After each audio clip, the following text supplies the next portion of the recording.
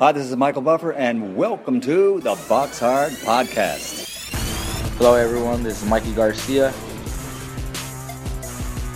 This the monster from the swamps, Regis Rougarou Prograis. Hey, what's up? This is King Carlos Molina, former IBF world champ. This is Michael, the Bounty Hunter, 2012 Olympian and your people's champ. This is Charlie Edwards, flyweight champion of the world. This is Fast Eddie Chambers, and you're listening to the Box Hard Podcast with my main man, Joey Coastman. Hello everybody and welcome to episode 202 of the Box Hard Podcast. I'm your host Joey Coastman. It's going to be a fun show this time. Well, every week I'd say is fun, I hope. But there's going to be a competition on this show. Also, we're going to dive through the review and preview parts. But of course, it's now time to welcome my co-host, the man himself. It is of course the elusive Mr. Ayaz Sumra. Ayaz, how you doing? I'm good, Joe. Yourself? Very good, my friend. Very good. Right, let's dive straight into the review part of the show. We're going to start here at the Fantasy Springs Casino. Last Thursday, this one was, by the way. Friend of the show, Blair Cobbs, managed to pick up a win. He remains undefeated. A 9th round KO of a scheduled 10 against the also undefeated Steve Villalobos. They both had identical records going in, 11-0 with one draw.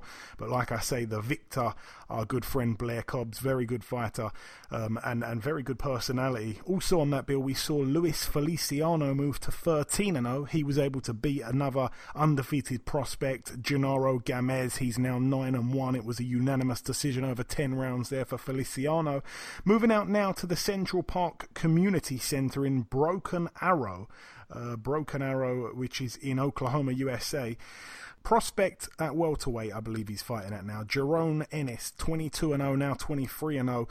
He actually made his opponent retire on his store after the very first round. His opponent, Franklin Mamani, 23-6 with one draw. Mamani was down in that first round. Also on the bill, Shojahan Ergashev, a guy that got a questionable win over our friend Michael Fox. He's now 17-0. It was a TKO in the fourth round against Abdiel Ramirez, who's now 24-5 with one draw. Ramirez was down in the second round, and like I say, the TKO came in round 4. And Vladimir Shishkin moved to 9-0. It was a win against DeAndre Ware, a TKO in the 8th round there for Shishkin, now 9-0, like I say. Moving out now to a bill that took place at the Takeda Teva Ocean Arena in Nagoya, Aichi, Japan. We have to mention over here, Kosi Tanaka, 14-0 now, a defense of his WBO World Flyweight title against Jonathan Gonzalez, now 22-3 with one draw. The TKO came in round 7 for Tanaka. A brilliant fighter, Tanaka. One of those small guys, one of those little guys that just doesn't get the recognition because the lower weights just don't get it for whatever reason. But I'd like to see him in there with the likes of, you know, some of the other flyweights in the world, some of the other world-level flyweights, like your Andrew Selby's, like your Charlie Edwards that we'll be talking about later on in the show. And moving out now to the Centro de Usos Multiples in Hermosillo, Sonora, Mexico. Over here, topping the bill, Juan Francisco Estrada. He was able to get the TKO in the 9th round against Dwayne Beamon, now 16-2 with one draw. And like I say, Estrada, that was win number 40 for him, the big 40. He's got those 3 losses. It was a homecoming. It was a defense of his WBC World Super Flyweight title. He didn't look all that good in the early kind of rounds. He didn't really look that impressive. I'm not quite sure if he underestimated Beamon or whatever, but eventually he did get the knockout, and you know, he started to take over a little bit late on. I think the experience obviously was with Estrada, and it seemed to play a factor there. Also on the bill, Shakram Giasov, good amateur. He's now 9-0. It was a knockout in the very first round against Darlis Perez. It was for the WBA International Super Lightweight title. Darlis Perez, very, very, very, very, very, very disappointing performance. We've seen him. He's a gutsy guy. And he got knocked out in a round, and to be honest, he got hit with a shot. It was probably about 30 seconds or something into the fight, and he gets hit with this shot, and he easily could have got back up, and he decided to stay down. So it was a bit of a quit job, actually, after just 30 seconds. So I don't really want to see Darlis Perez again, unfortunately. I feel like he really did take the easy way out there. So yeah, I don't like to see that in a boxing ring. Obviously, it's easier said than done. I'm sitting here talking about it. I'm not getting in there having a fight, but I didn't really like to see that there from Perez. I know he's got much more than that about him, and he just took the easy way out, so quite shocking there. Also on the bill, our very own Liam Smith picked up win number 28. He's got the 2 losses and the 1 draw. He took on Mario Lozano, a guy, like I say, with a decent amount of wins, 33-9 going in, but no real standout names in his wins, only standout names in his losses. He was actually TKO'd in 7 rounds, so a good win there actually for Beefy.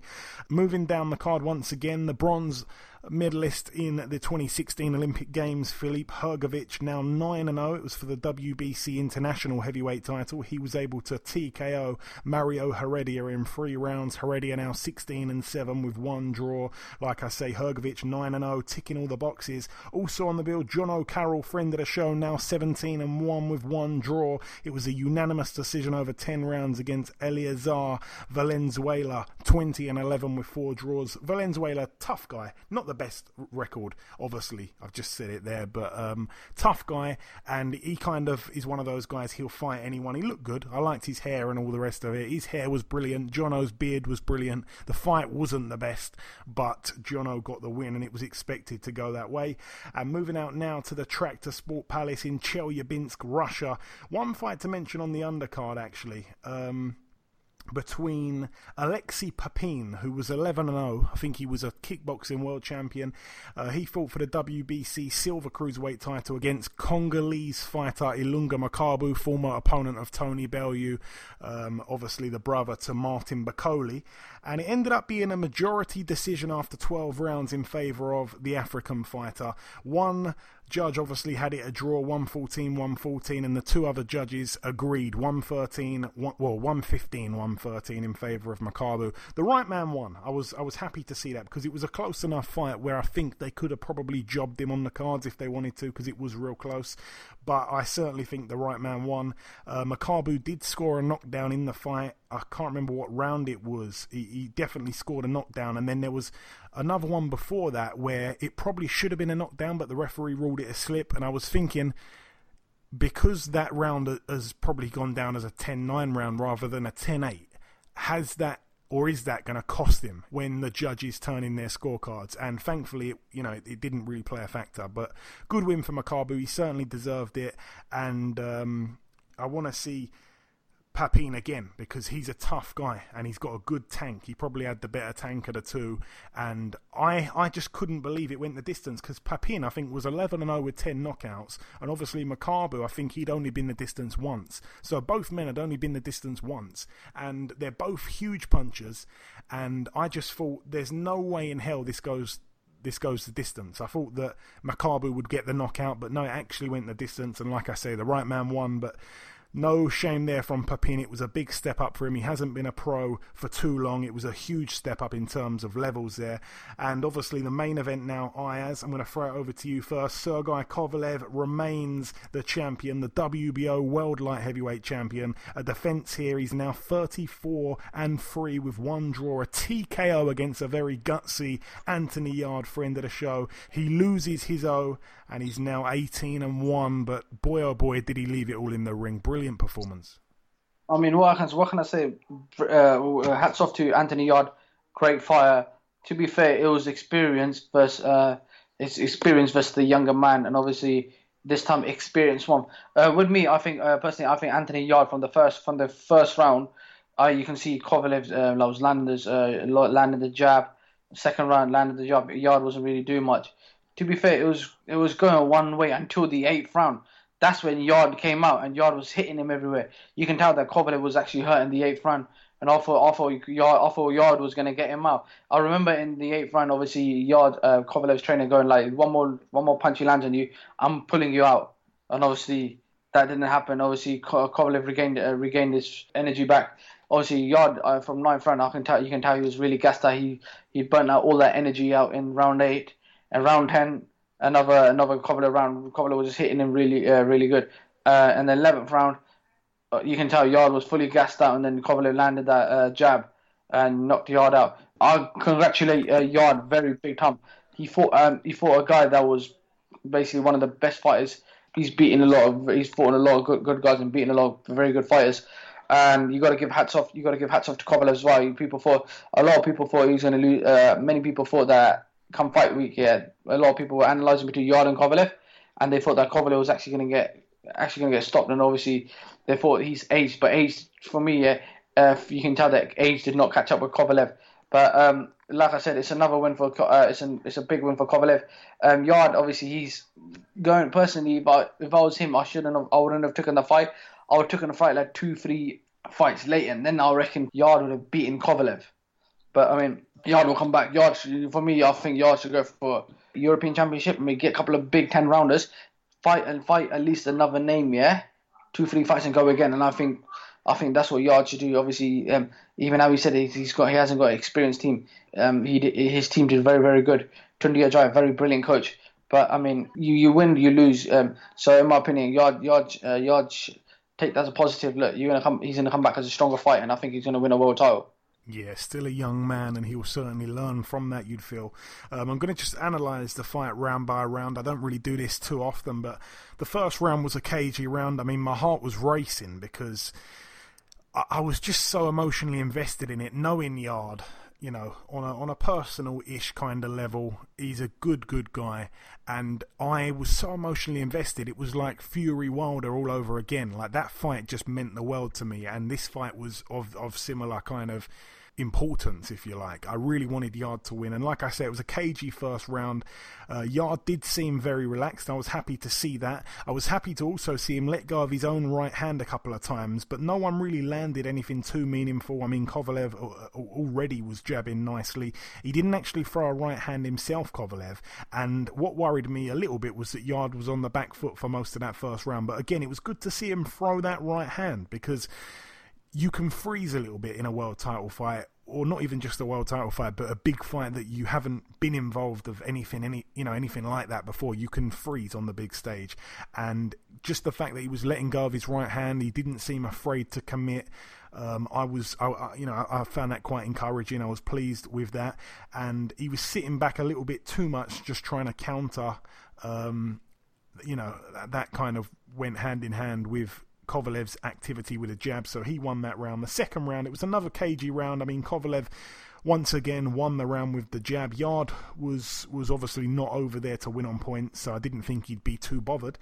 The third round, kind of the same sort of thing, really. Kovalev was too active. Yarde still hadn't actually took a right hand by that point. His elusiveness was real nice, Yarde. He wasn't taking too much clean, but again, Kovalev's activity won him yet another round. In the fourth round, it was more of the same, but a couple of slightly worrying moments. I think Yarde took some hefty looking shots, but he took them well. He didn't seem like he was bothered too much by them. But again, after 4 rounds, I had it 4-0 in favour of the Russian, and that was the first point in the fight where Tunde talked to Anthony in the corner.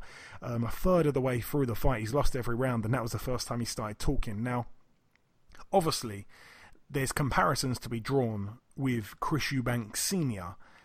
in the fact that Chris Eubanks Sr. barely ever says anything in the corner. He stands there. He wasn't doing that kind of stuff. I don't want to criticise Tunde because I like Tunde. Tunde is another real good guy, but you probably should be talking to your fighter in the corner. Obviously, there's that weird factor that he doesn't follow anyone on Twitter at all, just like Chris Eubanks Sr. So there's another comparison there. But, I mean, these are just silly little things. There's no real comparisons, I don't think, in terms of the way they train their fighter. And a lot of people are saying that Tunde, didn't pull him out in the end, which I'm going to get onto, but it was all because he was saving face. He cares about himself more than Anthony Yarde, all this kind of stuff. That is complete nonsense, man. A lot of people saying he needs to jack him in and go and get a different trainer. Again, I think it was Danny Cassius Connor who tweets a lot of outlandish things here and there. Some of it I agree with 100%, so that's why I follow him. But Danny Cassius Connor actually tweeted out saying that Tunde has taken Anthony Yarde from a total novice right up to world level. How many coaches can say that they've done that with someone who's had no amateur background really at all? So I thought that was just an amazing tweet because it's 100% true. So people that are criticising Tunde, and not criticising Anthony Yarde, actually being impressed with Anthony Yarde. Everything he's learned has come from Tunde. So let's channel the positivity both ways, really, because it is a team thing, especially in that camp there. Round 5, again, much better round from Anthony Yarde. He was finally mixing it up with Kovalev. He made Kovalev take a big shot or two, but still the work rate of Kovalev won him the round on the jab. In the 6th round, a bit of a worrying sign. Anthony Yarde, I think he was bleeding from the nose there. It was another round for Kovalev. The 7th round was a much better round from Anthony Yarde, and I was starting to think, was it all along his game plan to kind of pace himself for the later rounds? Because I always said it, I felt like his gas tank would be better than an old Kovalev. I thought that he could probably pace himself the first half of the fight and come on strong, and it looked like he was doing exactly that. He started targeting the body big time in that 7th round. He was landing lovely hooks. He probably didn't do enough to win the round, but it was very, very encouraging, seeing as it was round 7 and he hadn't even been past round 7 in previous fights. He was going into unknown territory, and especially at this level, like I say. So the first round where he had a shout of perhaps winning it was that 7th round. And then, of course, he came out in round 8, and boy, oh boy, he just poured on the pressure, and it was amazing to see it. Kovalev was on the ropes. I actually felt like the referee, I mean, he didn't jump in, but I've seen referees wave fights off, with less punishment than what we saw there. So I was just screaming my head off. I was screaming like some absolute nutcase. I was screaming at the TV, "Come on, Anthony! Go on, Anthony!" It was just amazing. And he literally had him on the verge of being stopped. And you said there, rightly so, Ayaz, that Buddy McGirt was about to throw the towel in, and Anthony just put it all on him. And again, I've seen referees stop fights like that, so I thought he was going to get the stoppage, and he obviously didn't, and Kovalev was a little bit saved by the bell. I mean, he looked to be all over the place, but the bell went at a good time. I don't think he was actually saved by the bell. Then, of course, in the 9th round, brilliant response from Kovalev. He came out and won the round like a true champion, and all of a sudden Yarde looked absolutely spent. And it was a big turning point in the fight. In the 10th round, as we say, Yarde took such a beating in that 10th round. He was actually saved by the bell. I actually thought initially that the referee jumped in and waved it off, but actually he was separating the two fighters because the bell had gone. He had nothing left, really, Anthony Yarde. And I actually thought to myself, the towel could have came in at that point. It could have came in, but again, a lot of people after the event are saying, "Oh no, the towel should have came in, definitely."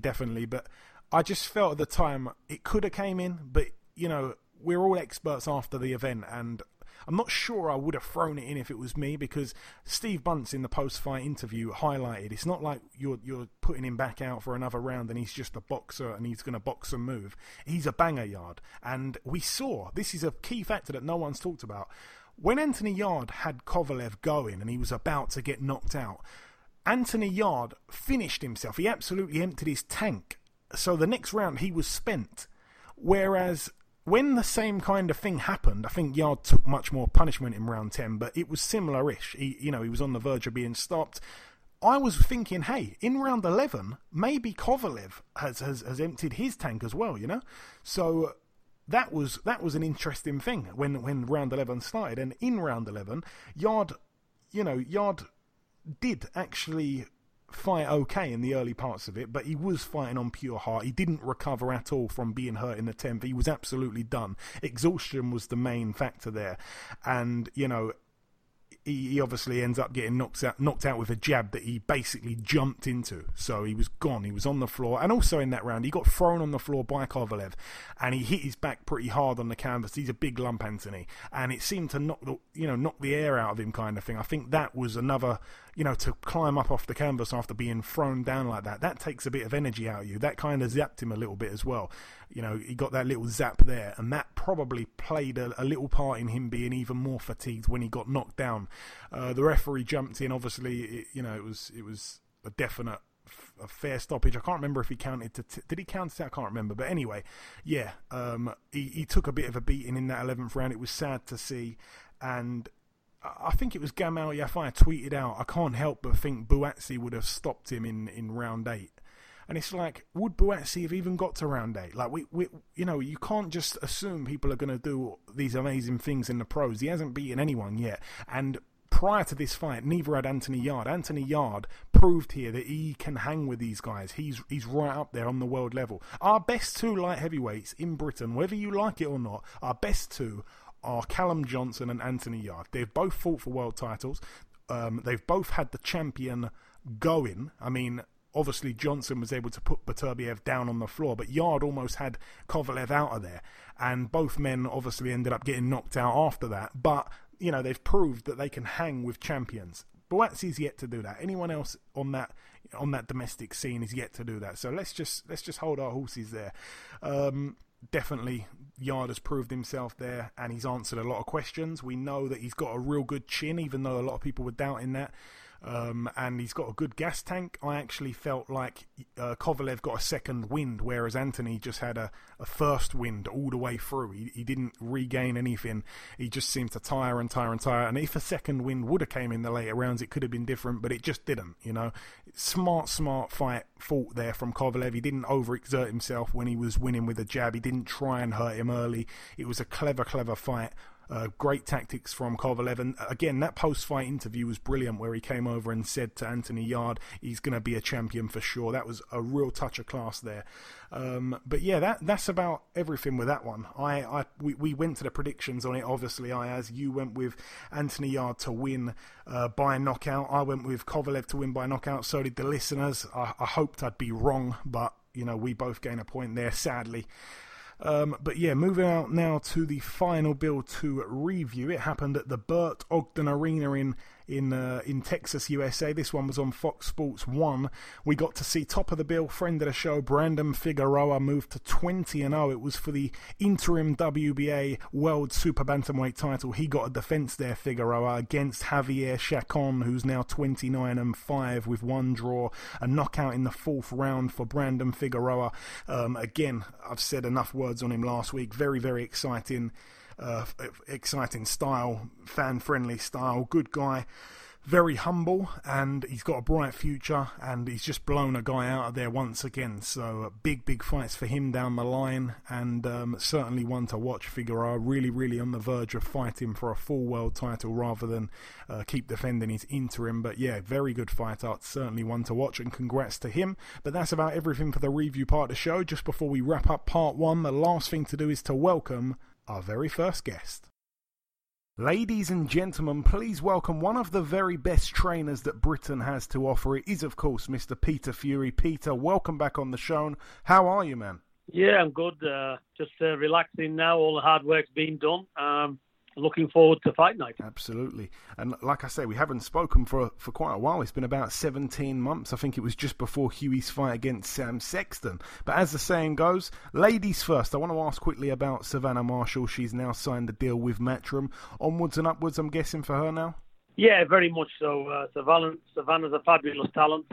And we're looking forward, hopefully, getting this fight out of the way on the 31st. She's going to fight again on the Newcastle show. And I do believe Eddie's told me that's going to be a final eliminator for the world title. So she should hopefully get a world title shot, preferably this year. Excellent stuff. And like I say, your son Hughie takes on Alexander Povetkin on Saturday. It's another massive fight for Hughie. Now, I know Hughie would fight pretty much anyone, but as his trainer, as his father, was there any hesitation from you in accepting this fight? Because there's no doubting it's a very tough one, especially for his first fight with Matchroom. Yeah, I think there's no doubt whatsoever. You know, these are the type of fights we want. And, you know, if you want to do good things in boxing, you know, you've got to step up, and, you know, and this is Hughie's time to show the world what he's capable of, and there's no better platform to do it on. So not only was it a big announcement to go with Sky Matchroom Boxing with Hughie, we thought what a way to announce it and take one of the best fights out there. So that's what we've done. And where is Hughie at in your mind, Peter? I mean, obviously he made the gallop to world level. I personally thought he beat Joseph Parker, but he didn't get the decision. Then he dropped down to British level and proved that he's miles above that level, really. And then, of course, he boxed Pulev. I know the circumstances with the cut before and during the fight played a big part, but obviously he came up short that night. Right now, is Hughie European level? Is he world level? Where do you believe he's at? I believe on, let's just see, what he does on the 31st, and then everybody can make their mind up. I think he's been on a world level for a long time, and people just underestimate his ability. He is a quality boxer. He is a quality boxer, so it's going to be interesting. But he's on the world stage, and he belongs in these kind of fights. And on the 31st, this Saturday, people are going to see why. And when Hughie signed with Matchroom, it really did take a lot of people by surprise, myself included. When he signed to Povetkin again in his first fight, people were shocked. Is there a rush to get back to world level? Because, you know, Hughie's still so young, and everyone seems to forget that, probably but yourselves. Yeah, he is so young, but let's put it this way. There's no rush to get him back anywhere. It's where he's at and if he's ready. And he's ready for the big fight. So, you know, there's no rush with a 24-year-old. But like I said, he's far ahead of his years. He's very experienced. Don't forget, he's had 25 fights.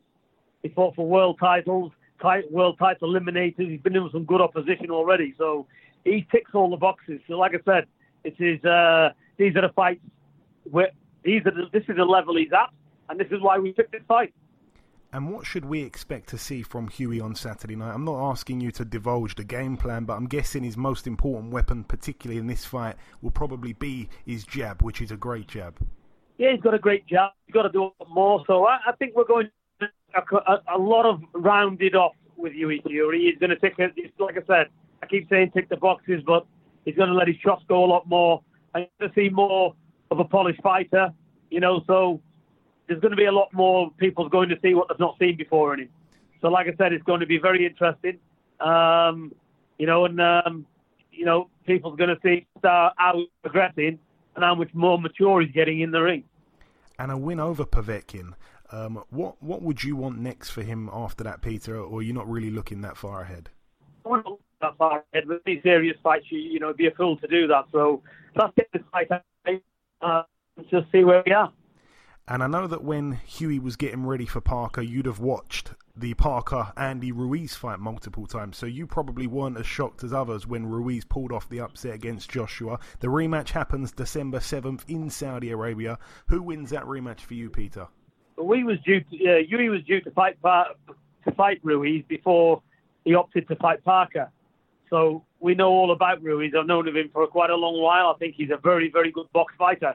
You know, and like I said, he trains properly. He's a series contender. So it's like I've said, if Ruiz properly dedicates and he trains like a champion and he really wants to keep hold of the belts, then I think this fight in Saudi is a genuine 50-50 fight. It can go either way. But I think if it goes to his head a little bit and he cuts corners in training and he believes the hype that he can just blow Joshua away again, then Joshua will come away with the victory with pretty much ease. Joshua has to just focus on getting the belts back at any cost, not rather just pleasing the public. He needs to just do his own thing, and box and be central. Did you happen to see any of, because you just said there about Andy Ruiz obviously having to take this fight so serious, real serious in the rematch. Did you see any of the videos from his birthday party the other day? They were quite hilarious. Oh man, Peter, honestly, he had naked women with sushi all over him. It was just crazy. He's really partying hard for his birthday there. Hopefully he's training hard.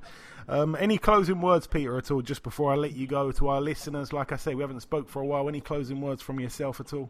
Yeah, I hope the fans enjoy a good night of boxing, and I wish all the fighters on the bill good luck, and for every fight, the main thing is to come out healthy. Fighters are not seriously injured. That's it. Well said, Peter. Listen, it is always a pleasure catching up with you. I truly mean that. Thank you so much for your time, and best of luck with Hughie on Saturday night. No problem. All the very best. Okay, now it's time for part 2 on this week's show. This part, of course, the news part of the show. Ayaz, take it away. Dave Allen will return to the ring on October the 19th on the Robbie Davies Jr. vs. Lewis Ritson fight. Yeah, obviously fighting on the undercard. No opponent just yet for Dave Allen, but a return to the ring even sooner than David Price has returned after David Price come out the victor in that fight there. I don't know who he's going to fight. It's not going to be anyone of note you wouldn't have thought. I honestly think he should hang up the gloves, but it is what it is. If he wants to fight, if he's healthy, then fair enough. I like Dave Allen first and foremost, but I don't want him to hang around too long with his style. Final news that Tony Yoka will face Michael Wallace in the heavyweight clash on September 20th in Nantes, France. Yeah, Michael Wallace, a guy who, if I'm not mistaken, was an undefeated prospect until he bumped into Christian Hammer. Christian Hammer fought him before he fought Luis Ortiz, if I'm not mistaken. So yeah, he lost his O to Hammer. Then he went on to take a fight with Efe Ajagba, and he lost to Ajagba by knockout in 2 rounds. So that kind of showed there he's not really as good as his record looked at the time. I think he was 19-0. He's got 1 win since the Ajagba fight against a guy who was 5-4, and now he's taking on an Olympic gold medalist. Really should have been Olympic silver medalist Tony Yoka, if you remember correctly. But yeah, you wouldn't have thought he's going to really be any match for Tony Yoka, but it's another step up, I suppose, for Mr. Yoka. That's about everything, though. We've got to report the news, even if it's not too interesting. Yep, and that's it for the news. Okay, thank you very much, Ayaz. Right, let's get on to the competition now. This is a fun competition that we did a while back. It is a competition that I actually forgot we'd done. So basically the competition was on Twitter, and we had an entry on Instagram, but I've completely forgot who sent it in now. I know it was my guy from the Netherlands. I've forgot what he'd said. So I've lost that screenshot, but I tell you what, I'm going to give you a t-shirt because I should have remembered to get the screenshot. I know you left it on a post on Instagram somewhere, so please DM me your address. My man from Netherlands used to always comment on our YouTube. I've completely forgot his username right now, but anyway, shout out to you. You're getting a t-shirt. But the competition itself, this one was for. We did a little fun competition. It was name a boxing trainer and then name what funny/odd/unusual job they would suit if they weren't training people to fight. And we had some good ones come in. We had this one here from @TheBoxingMadman. He says, Adam Booth. I can see him being a trolley collector at Tesco's in Watford. The Boxing Madman actually called me a Matchroom fanboy the other day, so his entry's void. Also, we got from @BarryDavWhite. He said, Joe Goosen, I think he could make a career hosting holiday experiences, giving punters the chance to herd cattle authentically across the Midwest. That's a blinder there. And this one's from @Joe65396818. I think he's already got a t-shirt, but he sends in Ben Davison, lion enclosure at Chester Zoo. Short and sweet. We know that Ben Davison likes the lions. Talking of people that like lions and big cats and primates, I see a video the other day of Dmitry Kudryashov, the Russian hammer, the guy that has never gone the distance. He either knocks you out or gets knocked out. Again, in his last fight, he got stopped by Makabu. He's got a pet tiger. I saw him playing with in his living room. This one's from @Ricey_SUFC. He says, I could see Joe Gallagher being a northern Delboy working on the market selling knockoff gear. I actually think that I can kind of. I'm going to ask you this, Ayaz. If Joe Gallagher had another job and it wasn't a boxing trainer, what would it be? Because for me, I think he'd be a good butcher, and I also think he'd be pretty fit into like owning like a removal company where he kind of helps you move into your new house carrying your sofa. I can see him doing that. I can't see that. I can see him being a strict examiner. Oh my lord! You know what? You're dead right. You're dead right. He marks the exam papers. Yeah, that's actually a shout there. And this one's from @Sedamama. She says Adam Booth as a. What do you think about this, Ayaz? She says Adam Booth as a salsa dance instructor. Now I can see them do that because the way he just like sometimes like dancing around in his videos. Oh my god! I've just got this vision now, Ayaz, of him instructing you on how to do salsa, and you can probably, because the Boxing Madman said that he's a trolley collector at Tesco's. They like to wear high-vis jackets when they're collecting the trolleys. I've just got this picture of you and Adam Booth in your high-vises doing salsa. So I tell you what. So already, my man in the Netherlands is getting one, but I'm going to give it to the first person the first person out of these two potential winners. So I like the Joe Goosen one where the punters get a chance to herd cattle authentically across the Midwest. That one was from @BarryDavWhite. If you tweet me first or inbox me or whatever at Box Hard Podcast on Twitter, you're getting a t-shirt. The other contender, Sedam Amma, that's a lady that boxes, she definitely is overdue a t-shirt. If you get back to me, Sedam, before Barry Dav White does, then you will get a t-shirt. So whoever's first, it's up to you guys. It's out of you two. So two winners on this week's competition, at Sedam Amma and at Barry Dav White. Whoever tweets me first gets a t-shirt in whichever size that you require. Also, for anyone else out there that could be listening that's got a t-shirt, send in a picture, because we send them out and we don't even hear anything back. It's just, thanks for the t-shirt. It's great to actually see it on you. You know, there was a post I did the other day. A few people left their t-shirts, their pictures in the t-shirts underneath the post. Try and look for that. Send them in. It's brilliant. It's brilliant. We're all a family here. But yeah, getting back to the preview part of the show, we're going to start here. We've only got 3 cards to go over. We're going to start here at the Bendigo Stadium in Victoria, Australia. It is Jeff Horn, 19-1 with 1 draw. It's for the WBA Oceania middleweight title against former Kell Brook opponent Michael Zarafa, 26-3. Could be interesting there. Not quite sure what weight. Oh no, it's at middleweight. So Zarafa against Jeff Horn. I mean, I don't know.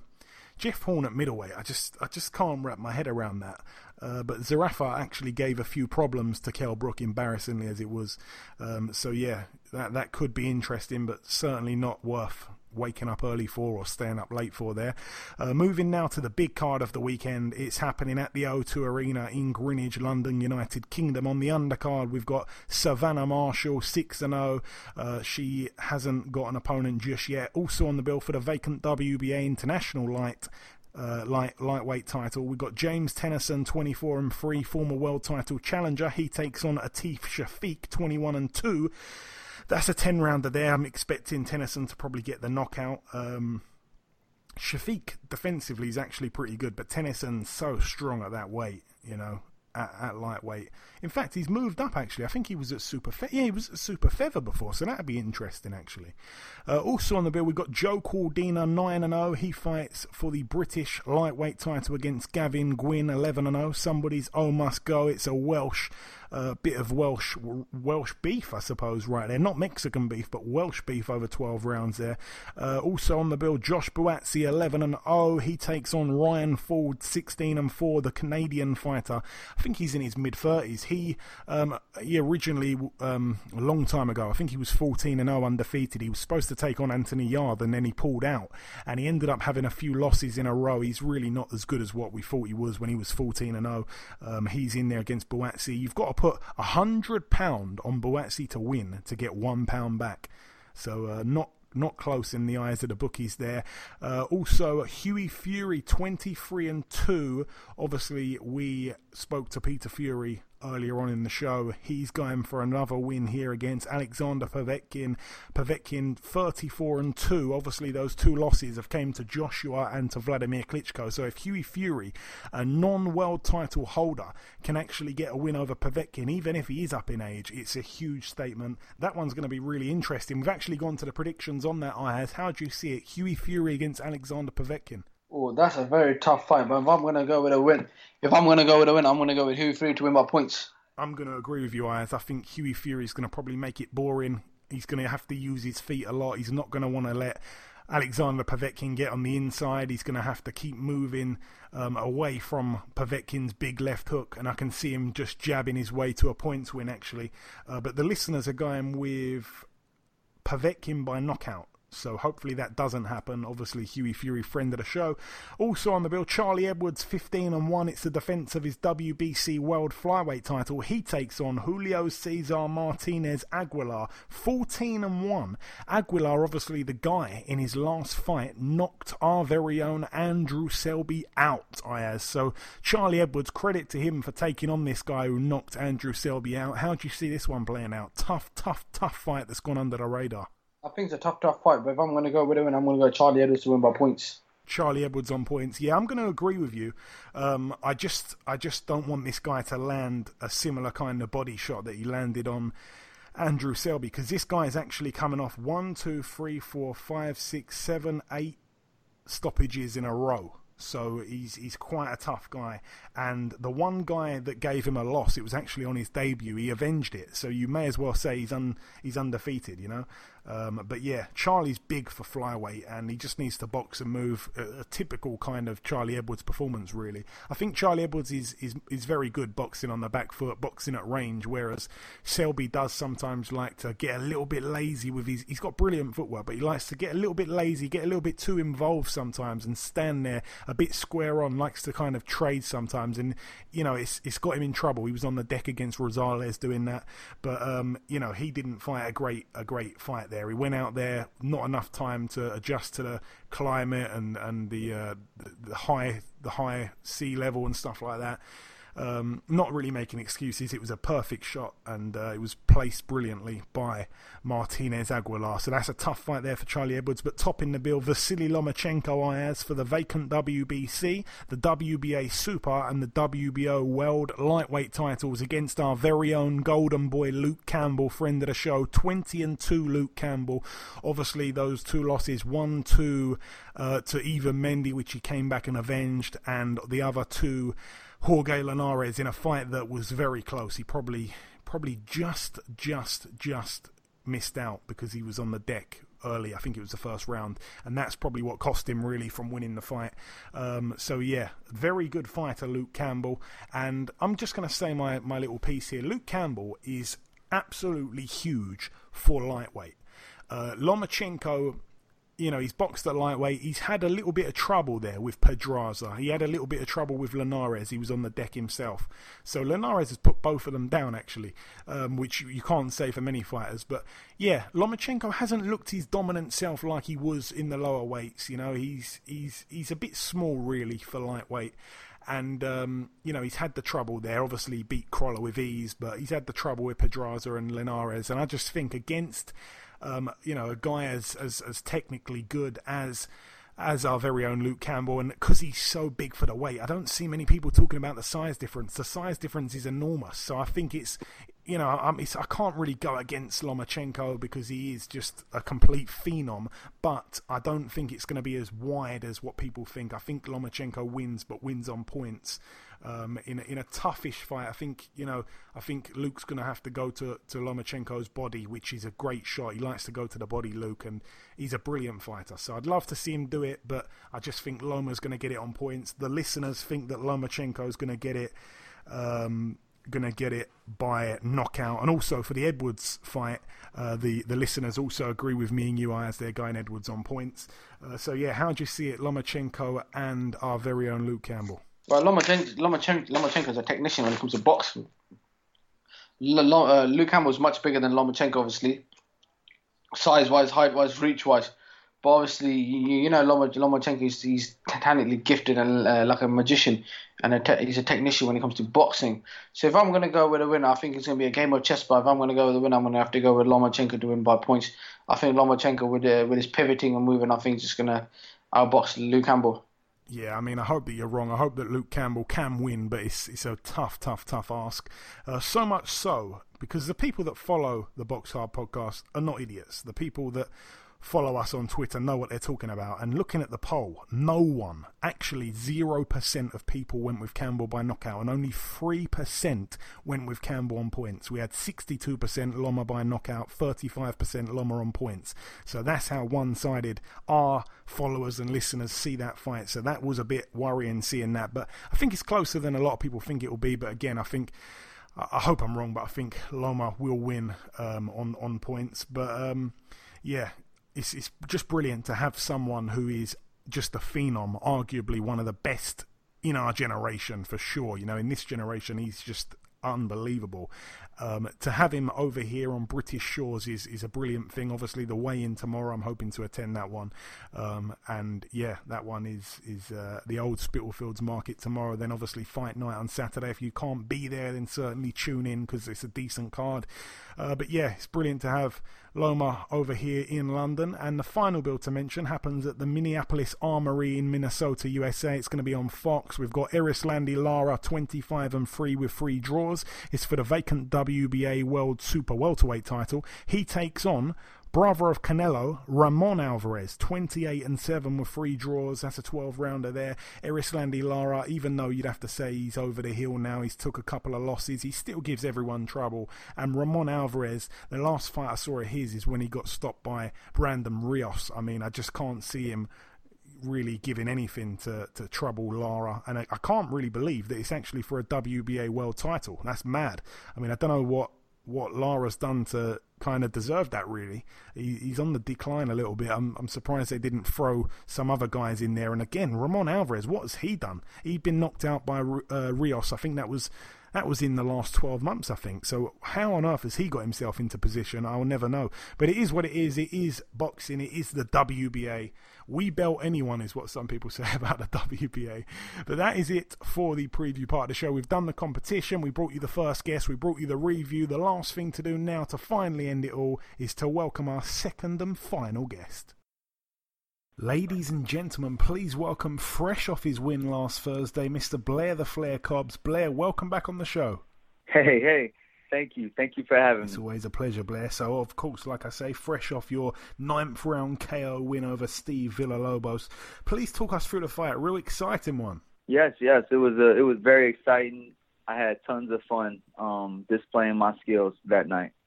I mean, obviously, well, I don't know if you know this, but it wasn't televised over here, so it was very hard to see bits of it. I do want to watch it back, but for now I haven't seen it. Just if you can give us a little bit more detail on what I'm going to see, or what anyone who's listening, if they want to watch it, is going to see. What you're going to see is an action-packed fight with Blair the Flair.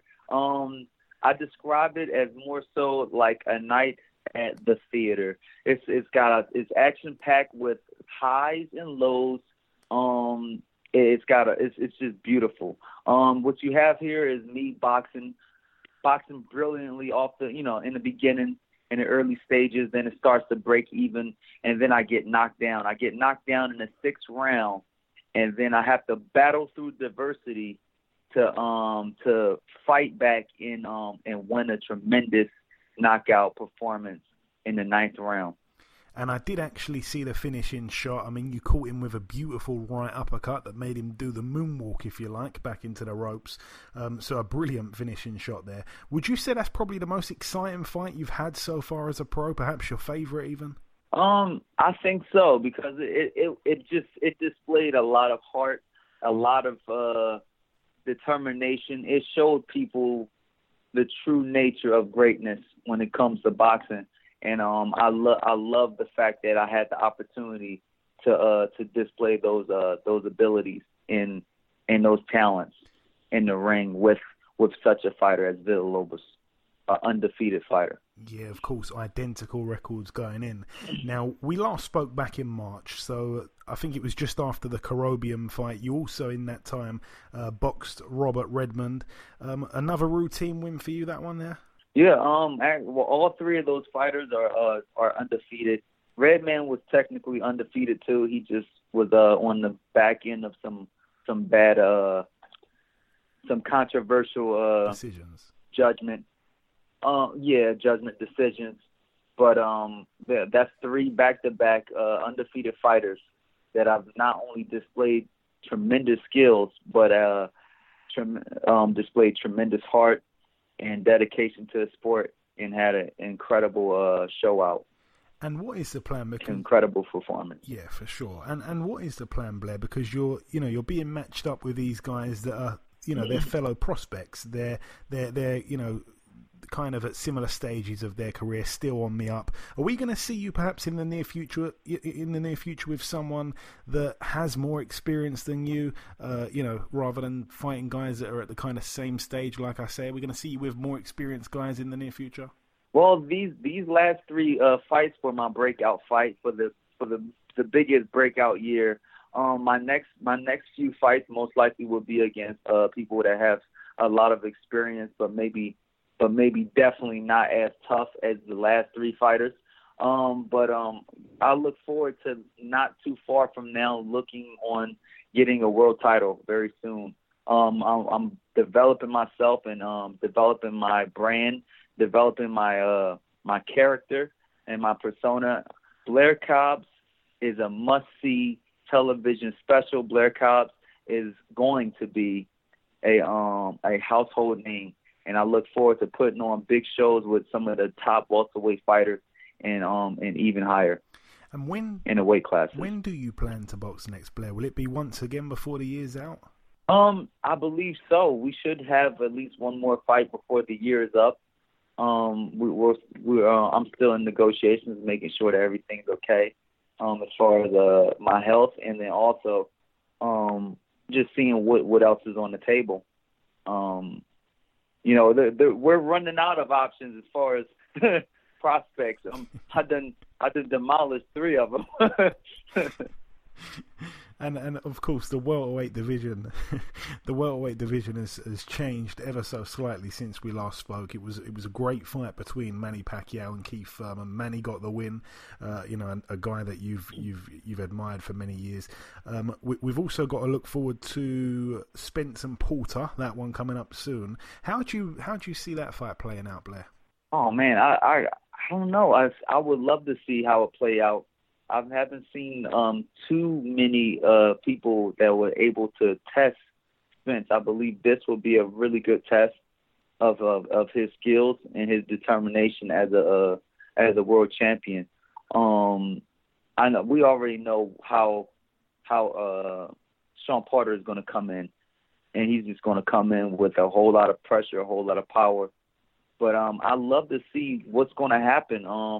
Me personally, I think that Spence might edge him out with technique and boxing ability, and he's gonna. Me personally, I think in my mind that he's gonna try to create distance by backing up and landing nice, solid counter punches to stop Porter from just lunging in and creating mayhem like he always do. And I'm not trying to press you to call anyone out or anything, but have you got any kind of names on your radar right now for guys that you want to fight in the near future? It doesn't have to be next; it can be within the next 12 months. Anyone at all? I look forward to fighting any one of those fighters that we just spoke about. Even Pacquiao, I look forward to fighting any of those top fighters, those top champions in the near future. I look forward to fighting anybody that's in the top 10. I don't really have any names, but all of them are a target for me. And I want to ask you, Blair, what do you get up to in your spare time? I see a little clip earlier of you playing the guitar. You enjoy playing the guitar. What songs can you play on the guitar? Oh man, I play a lot of songs, and my genre kind of is pretty rangy. I love rock and roll. I love alternative. I love all kinds of music. I even play a couple little hip hop songs here and there, like Drake and stuff like that. I play a lot of things. Can you do the Narcos theme tune? Yeah, I could probably do that. I can literally pretty much play anything I want to play, honestly. Like I'm to that point where I could play almost anything. As long as I got enough time to actually practice, I could play pretty much anything I want. I like Stairway to Heaven. Sounds great on a guitar. That if you can do that, that's impressive. Yeah, I play that. I can definitely play that. Next time we do an interview, I'm looking to hear that one from you, Blair. Definitely. One of my favorite songs is from Leonard Skinner, called "Simple Man." Okay. That's a beautiful song. I love that song. Oh man. Yeah, I love "Hurt" from Johnny Cash, the Johnny Cash version of "Hurt." That's a beautiful song. I love all music. Definitely. But I'm very much in love with the old singers and songwriters back in the day, like Led Zeppelin and the Beatles and Jimi Hendrix. Oh, I love them all. You're naming all the old is gold. You're naming some brilliant musicians there. But definitely next time. Yeah, that's when. Next time I want to hear some of this. That was Blair, the golden years. Oh, for sure. But listen, Blair, just before I let you go, my friend, I want to give you an opportunity just to send out a final message to your UK supporters over here. Every fight you have, you seem to be gathering more and more followers from the UK. What's your message to your supporters from overseas? My message is to look out for me on Instagram and Facebook at Blair the Flair. And for more exciting content, look up BlairTheFlair.com. Woo! Nobody does it better, baby. Nobody at all. Listen, Blair, it is always a pleasure, my friend. Congrats once again on the win, and we shall speak again real soon. Thank you very much. Okay, and this wraps up episode 202 of the Box Hard podcast. I've been your host, Joey Coastman. Ayaz Sumra has been Ayaz Sumra. A massive thank you to our two guests on this week's show, the world-class boxing trainer Peter Fury and the undefeated welterweight prospect Mr. Blair Cobbs. There has been one piece of news break whilst we've been recording the show. Friend of the show, Archie Sharp, he's had his next fight announced. It's going to be against Ireland's Declan Geraghty on September 27th on the undercard of Dubois vs. Tete at the Royal Albert Hall. The Prediction League is back this week. The current scoreboard reads myself in the lead, the reigning champion, on 14 points, while Ayaz and you, the listeners, are joint second place with 8 points. Best of luck with the predictions this weekend. Remember, there's going to be more t-shirt competitions happening very soon. Tell a friend to tell a friend to tell a friend. Thank you all so much for listening to this week's show. Enjoy your weekends, people, and we shall see you all again next week.